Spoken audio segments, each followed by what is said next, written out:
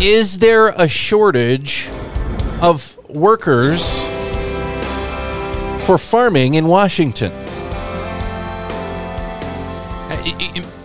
Any credible source says absolutely yes, there not only is a shortage, but it's a shortage that's worsening every year and is, I mean, you hear terms used like severe and critical worker shortage, threatening potentially the future of producing food, of farming here in Washington State. Welcome back to the Farming Show here on KGMI. I'm Dillon Honcoop, and as I said previously, we're starting a series to look at some of these things that we say really threaten to turn out the barn lights, so to speak. Back to our ad we had in the Seattle Times and the stuff we have on our website, savefamilyfarming.org, about, hey, will the last farmer leaving Washington please turn out the barn lights? Because it's happening. It's not just hyperbole. Farms are leaving here, and more of them are. We are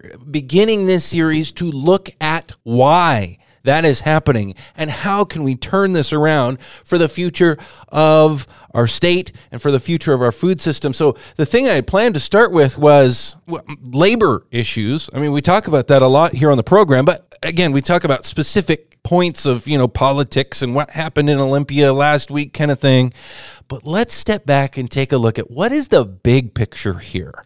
So it's actually going to take a few weeks here, as I think every week, at least one part of the show each week, we're going to look at a different aspect of this. It's going to take a few weeks just to get through the labor element. We'll talk about environmental issues and market issues and other things like that. But this week, where I wanted to start with is the shortage of labor. Just finding enough people to bring together, to have a team, to get the job done, to bring the harvest in, the food that people want to eat. And what's so interesting about it that we're talking about it this week is I just so happened to be on a panel this week down at the University of Washington talking about farm worker issues. And one of the key things that we've talked about these locally based activist groups and the false narratives they've spun on labor in Washington. Well, one of those activists was on the panel with me, and the crux of his argument was they don't think there is a labor shortage. So I think this is a perfect time now to bring in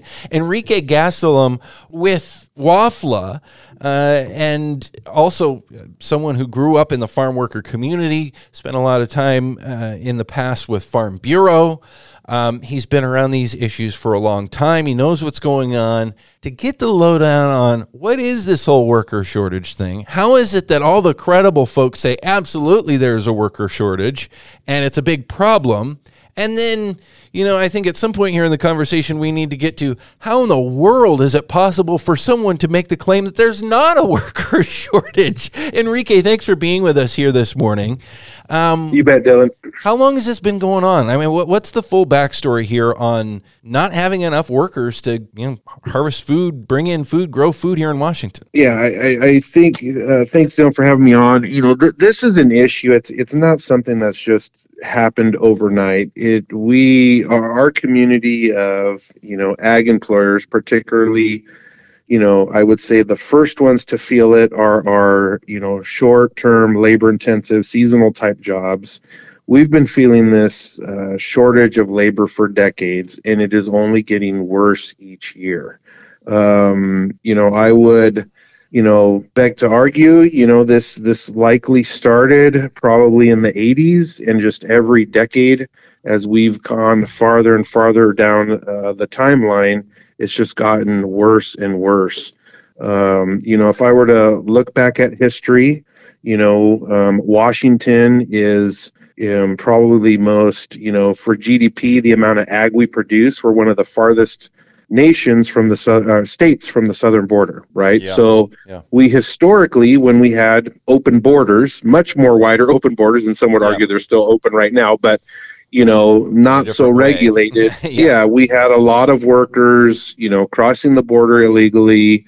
They would migrate their way up through California, Arizona, up to Oregon, to Washington, out to Montana. I remember many families I knew would come into the area over the seasons, picking cherries, apples, working berries, and then they would head back for the wintertime, right? And there was this cyclical thing going on for several decades up until, we start getting into the 90s. And I would say in the early 2000s with, 9/11 happening and the tightening border security there, I think that's where it really started being noticed by people that, we don't have this migratory workforce like we used to.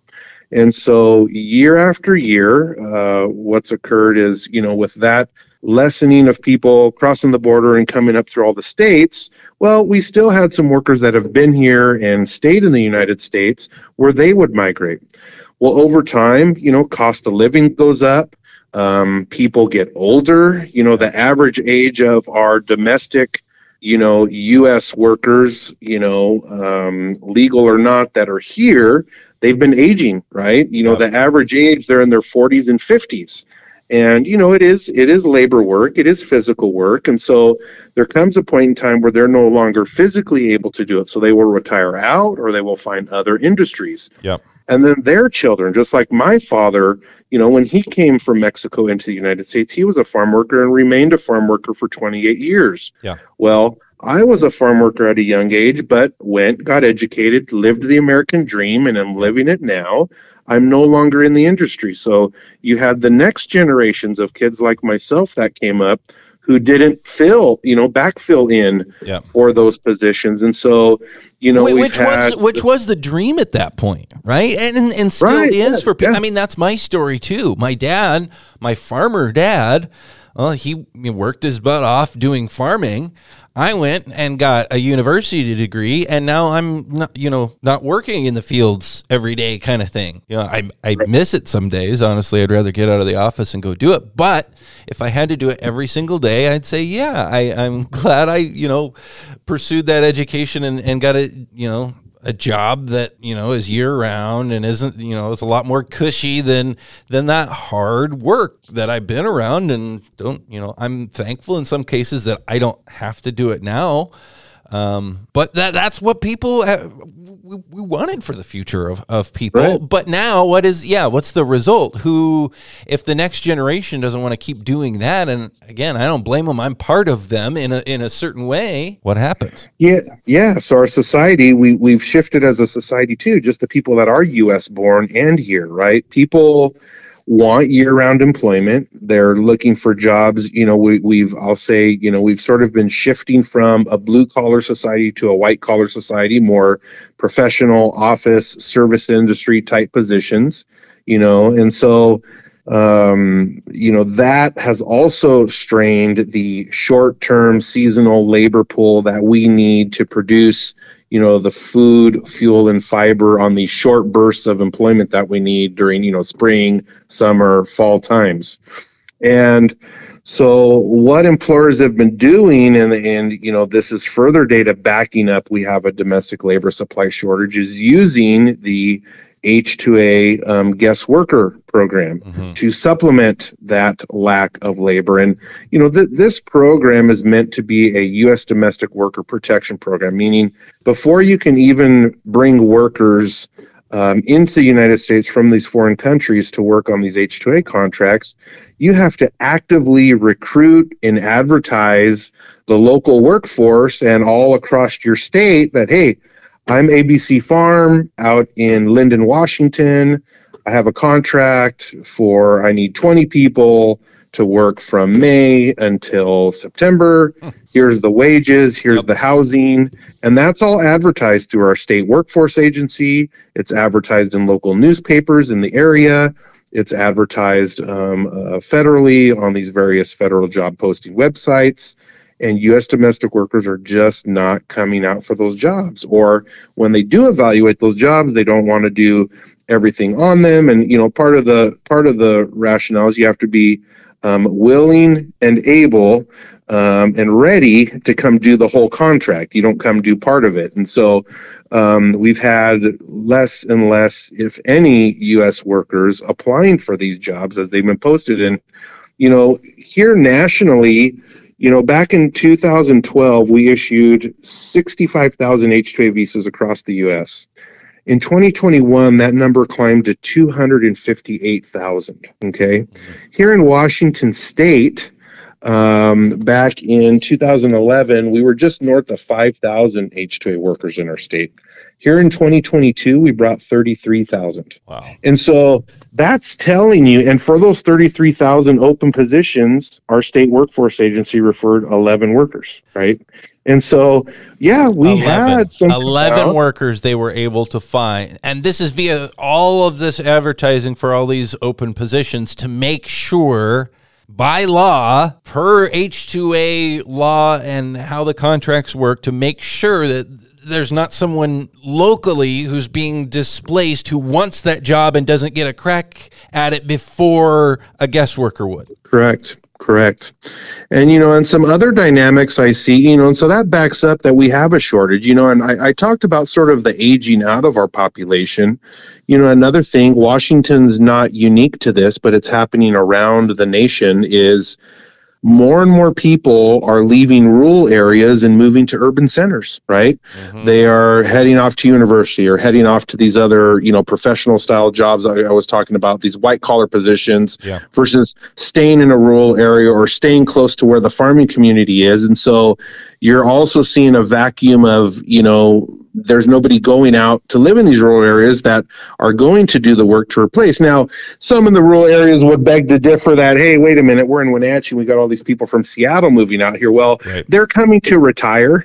Yeah. They're coming to do recreation. Yeah. They're not coming out to do, labor-intensive seasonal jobs. Look at how many people are moving to Ellensburg to commute to Seattle. I mean, which to me is insane, but it's a real thing. Yeah, so we've seen a shift across the U.S. and in Washington of less and less interest of people wanting to do labor-intensive seasonal work, and less interest just in farming in general, right? Even our own farmers, as sad as it may be, some of the next generations aren't wanting to come up and own the farms, and so they're trying to find people. And so, again, on the labor shortage, it's here, it's real, it's only getting worse every year. I mean, just looking at our Washington H2A numbers, we've added anywhere from 2,000 to 4,000 additional jobs each year. And I'm of the opinion, I think the only thing holding back even more H2A workers coming right now is places to house and have beds for these workers. I mean, I would, based on the growers we talk to daily and year round, I would think if we could add another 2,000 to 3,000, 4,000 beds, those would be filled up immediately around our state. Enrique Gastelum with WAFLA is on the program with us right now, talking about Washington State's farm worker shortage, farm labor shortage. And this being an issue that really is about the future and threatens the future of farming and food production in Washington State. Will there be enough people to get the work done? Now, you've talked a bit about the H2A program. I want to do another whole segment with you as we continue to work our way through this series of explaining the background detail of the major issues that threaten the future of farming in Washington State. I think that deserves a whole conversation because it's been controversial. A lot of people need to understand how it works, why people are using it, the pros and cons. It's been attacked by activists a lot. I want to answer a lot of there's a lot of false understanding about that program out there, and that's something that you folks focus on there at WAFLA, is managing those, helping folks manage those contracts, doing the right thing, following all the laws, doing everything appropriately. But I think, our conversation, again, that we'll have in the future, maybe next week or the week after, I have to schedule that out, but that all is a result of this worker shortage thing, as you're saying. But I will say these activists who say the H2A program is bad, it's exploitative, we shouldn't be using it, they want to see it go away, and they say it's an excuse, and this is where it comes back to the worker shortage, they say it's an excuse for farmers to hire cheap foreign labor rather than hire people in their own communities that it's an excuse. It's and the argument, again, back to where we started, is they're saying there's not actually a labor shortage. What's your response to that, Enrique? Well, I would say, COVID gave us one blessing as a farming community. It shed the light on this labor shortage issue across many, many more industries than just farming. Yeah. Right now, as WAFLA, we also support a handful of other seasonal type employers that are not ag to access what's called the H-2B program. And the reason I'm bringing this up is because we've gotten inundated with calls over the last year and a half or 2 years, people that can't find workers for construction, for landscaping, for hotels, for restaurants. And, nationally, we've got, in February here, U.S. Chamber of Commerce says they employers advertised for 10.8 million jobs, but yet we have 5.9 million people in the U.S. on unemployment. So even if we gave a job to all 6 million of those unemployed people right now, we would still be short almost 5 million people to do the work needed across our whole U.S. And so this is what ag has been experiencing for many, many decades as we've been asked to produce more food, produce more fruit, produce more vegetables to continue feeding our local communities and the world, right? Right. We need bodies to harvest these products, to plant these products and whatnot. And so we are feeling it. It is here. It is real. Yeah. Farmers are paying good wages. That was another thing I was going to bring up. Yeah, and maybe it's just because there's, farm work is hard, and it may involve things that aren't as comfortable as sitting at a desk. And maybe it's part of that, and part of you just don't pay enough. You need to pay more, you farmers. Yeah. So, will that solve the problem? I don't think so, because again, just because we're going to pay more, who's going to move out to Mattawa, Washington for 3 months or 1 month? That's the unique thing about farming is it's the heavy labor intensive need is many times during these short, high burst, need hours over a month or 2 months. And then the work goes away, right? And so our U.S. population is wanting year-round steady employment, irregardless of what the wages are. Even the Alaska seafood industry is struggling. I remember when I was in high school, I'd have friends that couldn't wait to turn 18 because then they're like, hey, I'm going to go work on a fishing boat over the summer and head to Alaska in between college. Yeah, those people could make bank doing that too. Right, and people don't even want to do that type of stuff anymore. Yep. And so and again, I'm bringing all up these different industries because farming's not alone in this. Yeah. And those are paying maybe some even higher wages, and they still can't get people to go. Well, and I think everyone's seen that. And like you said, COVID showed that to so many more people than just the farming community. The farming community had already been grappling with that problem for a long time, but then everyone experienced that almost across our economy during COVID. And I think after that experience, and now still with as many help wanted signs as I see in all kinds of businesses all over, I think it's pretty darn hard to credibly say there is no worker shortage in farming. And we have a lot of benefits that support people that are not working as a state.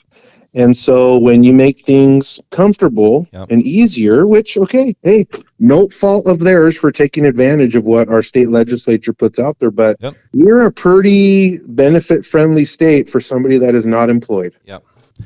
Well, so if you can have your groceries paid for, and you can have money to put, stuff in your gas tank, and extension upon extension of unemployment benefits, why would you be motivated to go back to actually producing, a product to earn your own paycheck? Yeah. That's another thing we're feeling it in farming, and other industries are as well. Enrique Gastelum, CEO of WAFLA, thank you for being here this morning and giving us kind of the background piece here on the labor shortage. Again, we should talk to you again in a week or two about the H-2A program and what the truth is there on that, because it's kind of a double-edged sword in some ways. ways, it's very expensive.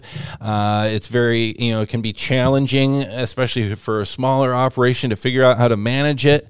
But at the same time, it's a lifeline that is keeping a lot more farming here in Washington State, despite some of the lies that are being told about that program by activists who want to see it go away. So we will be talking about that coming up as we continue this series, focusing on the various issues threatening to turn out the barn lights for farming here in Washington State. Enrique, thanks for your time this morning. Thank you, Dillon.